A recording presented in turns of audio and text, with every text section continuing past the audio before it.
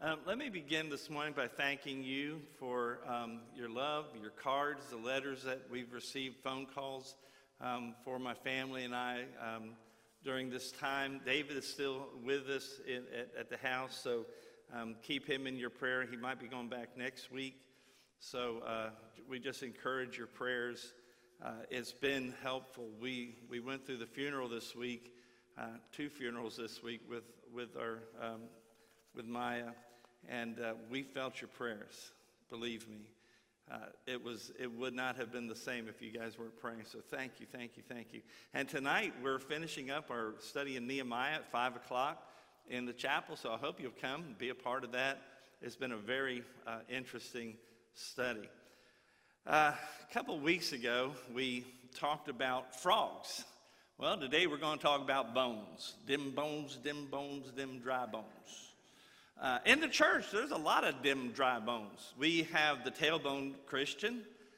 They just sit there, you know that kind of Christian. They let everybody else do all the work of the ministry. Now, in our text, God is going to ask the prophet and say, can these bones live? We can ask the same thing about the tailbone Christian. And I say, yeah, as long as they get off their tailbone. Then there's the finger bone Christian. You know, the finger bone Christian points out everybody else's fault. You know, they're always putting their finger in everybody else's business, not taking any responsibility for themselves. They blame everybody else for the circumstances that they find themselves in. Can these bones live? Yes, as soon as they see that they're reaping what they've sown. And then the jawbone Christian, you were waiting for that one, right? They run off at the mouth. You know, they put their mouth in motion well before their brain is in gear, you know. They go around spreading gossip and intentionally causing trouble, stirring up strife. Can these bones live? Well, yeah. But first they got to snatch their tongue from the old devil and give it back to the Holy Spirit so that God can begin to use them. Then the hip bone Christian, they're not a part of this church whatsoever. Hip bone Christian is one who just sits on their wallet when the offering plate goes by. Y'all are good givers, so we don't need to talk about them. But they can still live. They can live, those hip bone Christians, as soon as their wallets get converted like their heart, you know. Jesus said, for where your treasure is, there your heart is also. Then there's the dry bone Christian, whose Christian life is withered up because they're not in the Word of God. They just need to get into the Word of God, let the water of the Word wash them and rejuvenate them. Then there's the wishbone Christian. Now, the wishbone Christian, remember when you were a kid at Thanksgiving and you got that wishbone and you were hoping you'd get to pull it, and if you pulled the biggest part, your wish got granted, right? Well, that's the way a lot of people go into their prayer life. They go in there with a wish list. God, I wish I had this and I wish I had that. Now, the wishbone Christian can live when they realize that prayer is a relationship with God. It's not a time to just go and ask for something. It's a time of thanksgiving. It's a time of praise, a time of fellowship. It's a time of worship. Then there's some good bone Christians, backbone Christian. They have some convictions. They know what their convictions are, and they stand on them. The backbone Christian won't live to please the world. They won't live to please others. They are strictly here to please God. And these bones are alive, and they are working for the Lord. And then my favorite one is the knee bone Christian. They're down on their knees. They're praying. They are just believing God. They know that much prayer means much power. Little prayer means little power. No prayer means no power. And these bones live as well because they're living a life of victory. I'm going to invite you to stand with me as we read our text, Ezekiel chapter 37. It's verses 1 through 14, and we're going to hear about them bones. Verse 1, the hand of the Lord was upon me, and he brought me out in the spirit of the Lord, and he set me down in the middle of the valley. It was full of bones. And he led me around among them, and behold, there were very many on the surface of the valley, and behold, they were very dry. And he said to me, Son of man, can these bones live? And I answered, O Lord God, you know. Then he said to me, prophesy over these bones, and say to them, O dry bones, hear the word of the Lord. Thus saith the Lord God to these bones, Behold, I will cause breath to enter you, and you shall live. And I will lay sinew upon you, and will cause flesh to come upon you, and cover you with skin, and put breath in you. And you shall live, and you shall know that I am the Lord. So I prophesied as I was commanded, and as I prophesied, there was a sound. And behold, a rattling, and the bones came together, bone to its bone. And I looked, and behold, there were sinew on them, and flesh had come upon them, and skin had covered them, but there was no breath in them. Then he said to me, Prophesy to the breath. Prophesy, son of man, and say to the breath, Thus saith the Lord God, Come from the four winds, O breath, and breathe on these slain, that they may live. So I prophesied as he commanded me, and the breath came into them. And they lived, and they stood on their feet, an exceeding great army. Then he said to me, Son of man, these bones are the whole house of Israel. Behold, they say, Our bones are dried up, and our hope is lost, and we are indeed cut off. Therefore prophesy. Say to them, Thus saith the Lord God, Behold, I will open your graves, raise you from your graves, O my people, and I will bring you into the land of Israel. And you shall know that I am the Lord, when I open your graves and raise you from your graves, O my people. And I will put my spirit within you, and you shall live. And I will place you in your own land. Then you shall know that I am the Lord. I have spoken, and I will do it, declares the Lord. Let's pray. Heavenly Father, we pray that you would open our eyes to behold wonderful truths out of your law. God, that you would speak to our hearts today as we begin this message. And I pray it in Jesus' name. Amen. You may be seated. You know, we all face impossible situations in our life. Things come into our life that we just know we can't do anything about. We watch the world events and we come to the conclusion there's no hope for our world. Maybe it's a relationship that has become irreparably damaged, and we say there is no hope. Could be the company that you work for and have worked there for years has now decided to close the doors, and you're now of an age where you can't start over, and you feel like there's no hope. Maybe it's depression that is just wrapped around you like a dark cloud, and you have that feeling that there is no hope. Beloved, no matter how hopeless you have felt in your life, I will promise you that you have never been more hopeless than the people of our text. And I do mean the bones in the valley, but I also mean the Israelites in captivity.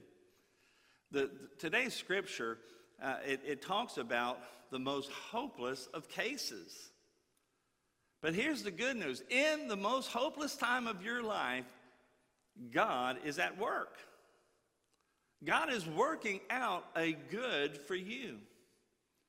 Now, to understand the context of our text, we have to understand the Assyrians have already taken the northern kingdom of Israel into captivity.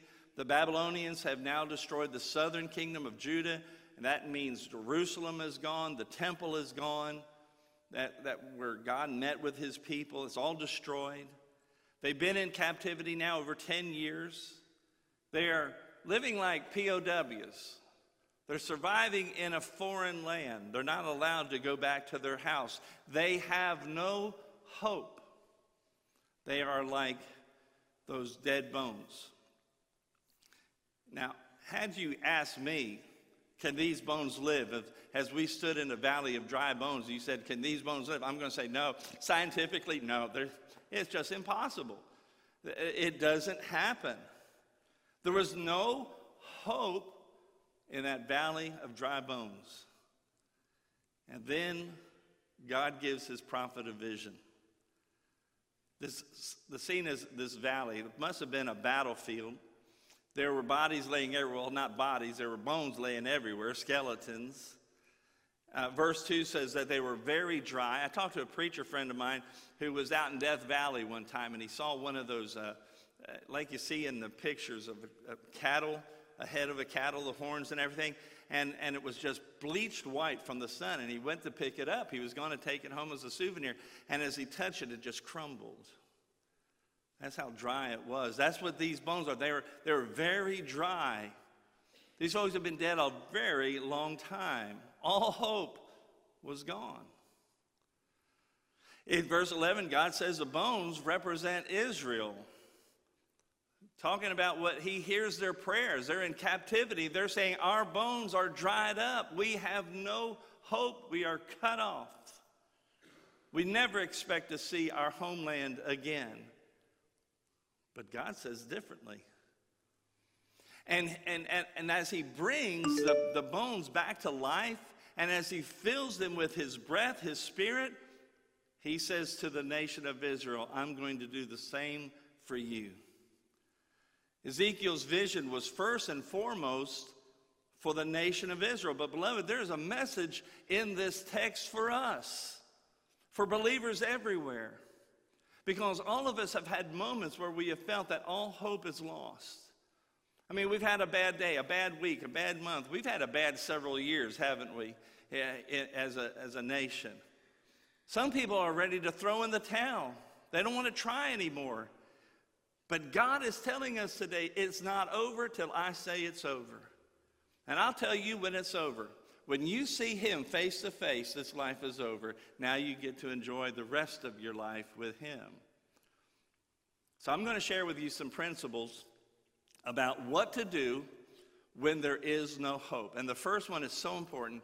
Do not limit God for what he can do.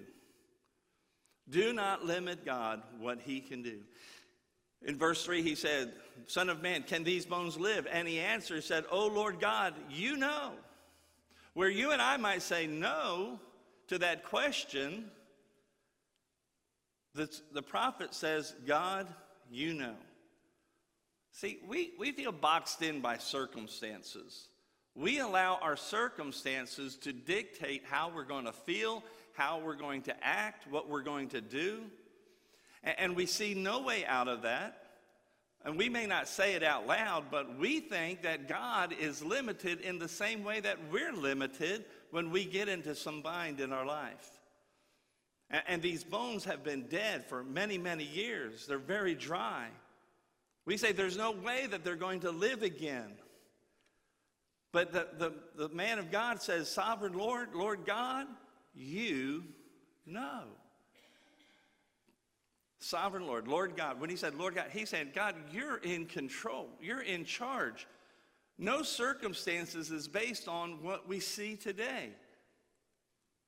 It's based upon what you do, what you think. The nature of a miracle is that it breaks the rules of nature. Supernatural means above nature. When Jesus brought Lazarus out of the grave, he was there 4 days. You read that in your scripture, right? He was there for 4 days. That 4-day period is very important. The Israelites believed that for the first 3 days, the Spirit can hover over a person, and they can be resuscitated in that period of time. But when the 4th day dawns, it's over. Dead is dead. You cannot be resuscitated. Death is final. So the story of Lazarus being risen from the dead, it comes just a week before Jesus is also going to go into the grave, and he's going to be crucified. And Jesus is saying death is not the end. He goes, I'm showing you this today so that you'll know what's going to happen next week. Beloved, we have to know and understand that God is not limited by what we think. He is not limited by anything. The second principle I want us to understand is that we need to speak life into the lives of others. We as Christians have a duty, a responsibility to see those who feel like they have no hope. We need to see people who are hurting. And we need to go to them and bring comfort to them, comfort of the Scripture, comfort of prayer. You've done that with my family this week. We need to do that with all people. You see, after Ezekiel correctly summarized that God alone knows the answer to whether these bones can live, God gets Ezekiel personally involved in the miracle. In verse 4, God says to Ezekiel, prophet, he says prophesy. That means preach. It means talk to, tell these bones and say to them, dry bones, hear the word of the Lord.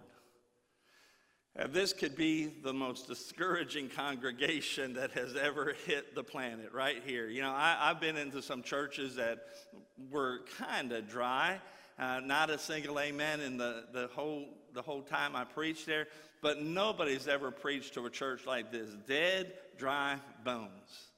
But Ezekiel begins to preach, and life begins to return to that group of bones.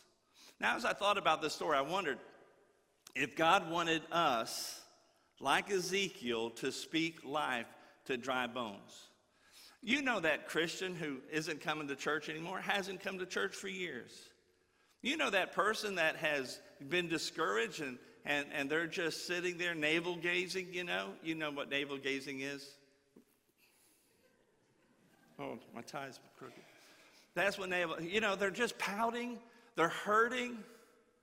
Maybe God is wanting us to go and to speak life into them, the life of the Word of God. Give them who have no hope, hope.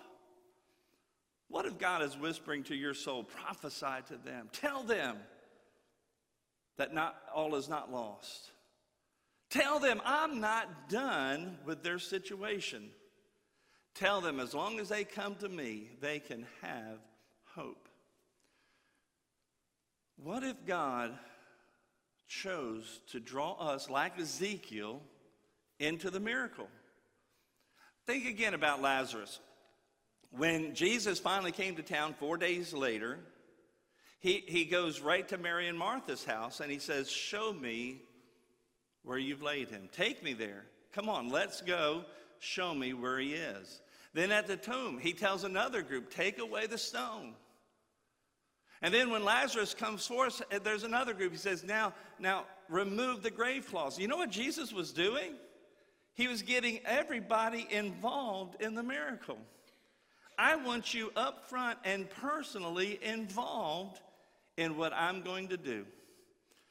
Listen to me, First Baptist Church, Madisonville. God wants you involved in what he is about to do. He wants you to spread hope, encouragement, to speak life into people through the Word of God. Thirdly, we need to, in a hopeless situation, we need to allow God's Holy Spirit to fill you. Now, I'm going to read the verse 9 in the King James Version. It's going to be in the ESV on the screen. But I want you to look for any differences in them. Then said he unto me, prophesy unto the wind, prophesy, Son of Man, and say to the wind, thus saith the Lord God, come from the four winds, O breath, and breathe unto these slain, that they may live. Did you catch the difference? You see, there's an interchange of the word wind for breath. Now, in the Hebrew, the word for breath can mean wind, breath, and it can also mean spirit. It's the same word. Down in verse 14, God says, I'll put my spirit in you, my breath in you. I'm excited about this. You're not yet. It's 8:30. You might not get that excited about it until about noon today when you think about this message. But Ezekiel is using this play on words as he describes the wind that comes in. It is symbolic of God's breath, what we call the Holy Spirit.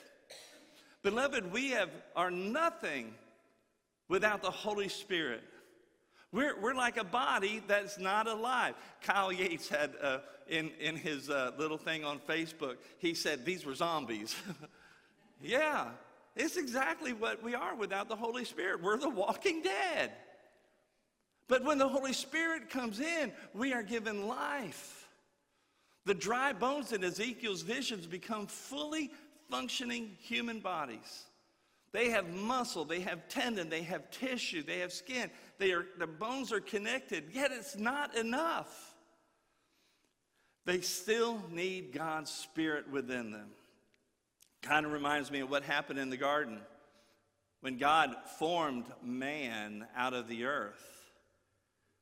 It wasn't until God breathed a breath of life into him that he became fully alive. And God says in verse 9, "Come from the four winds, O breath, and breathe on these slain that they may live." And God's breath comes into them and they become fully alive. Only when God's Spirit comes into us that we discover what it means to be fully alive. Jesus said, "I've come to give you life, and that life more abundantly." It's a Spirit-filled life. He wants us to be filled with the Spirit. That happens at salvation. When you accept Jesus Christ as your Lord and Savior, you are filled with the Spirit. You have his presence. You have his person in you. And the Holy Spirit is what gives you life. The Holy Spirit gives you purpose. When you submit to God's will, he'll lead you. It's like the old hymn we used to sing, "Spirit of the living God, fall fresh on me. Melt me, mold me, fill me, use me. Spirit of the living God, fall fresh on me." Allow God's Holy Spirit to fill you. And finally this morning, if we're going to see hope in a hopeless situation, we need to learn to give God the glory. God tells the people that he is going to take them home. Verse 14, "I will put my Spirit within you, and you will live, and I will place you in your own land." Now, you've been coming to our Sunday night study. That's a spoiler alert, isn't it? In Nehemiah, the people are already coming home, but it's fulfilled. God made the promise, and God kept that promise. He brought his people home. And he goes on to say in that verse 14, "Then you shall know that I am the Lord. I have spoken, and I will do it, declares the Lord." When God moves into our circumstances, and he replaces the hopelessness of that time with a hopefulness, we need to give God the glory. Because we know that he's the only one that could do it. We need to let people know that God is working in our lives. Don't be bashful about bragging on God. When I was first called into the ministry, and I was just going to school and preaching where I could, I would go to work, my full-time job, secular job, and I would talk to everybody just like they were church members. "Oh, we had such a wonderful meeting last night. We had 3 people get saved. We're going to have a baptism this night." They looked at me like, "Are you crazy?" But I wanted to brag on God. God was the one who was doing it. We need to let the people around us know what God is doing in our life. We need to give him the glory.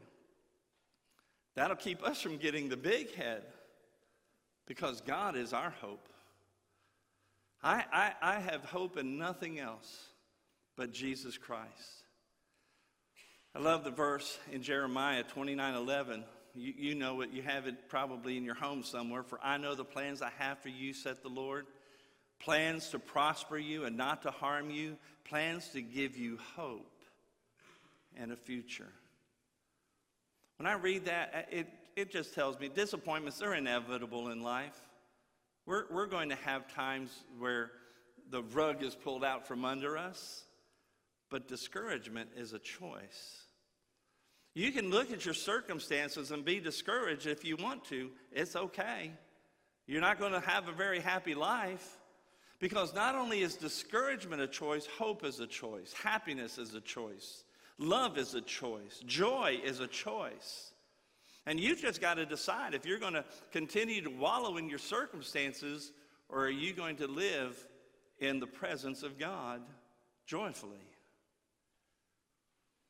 In a spiritual sense, we are a lot like these lost Israelites that are in our text today. We are refugees living in a place that is not our home.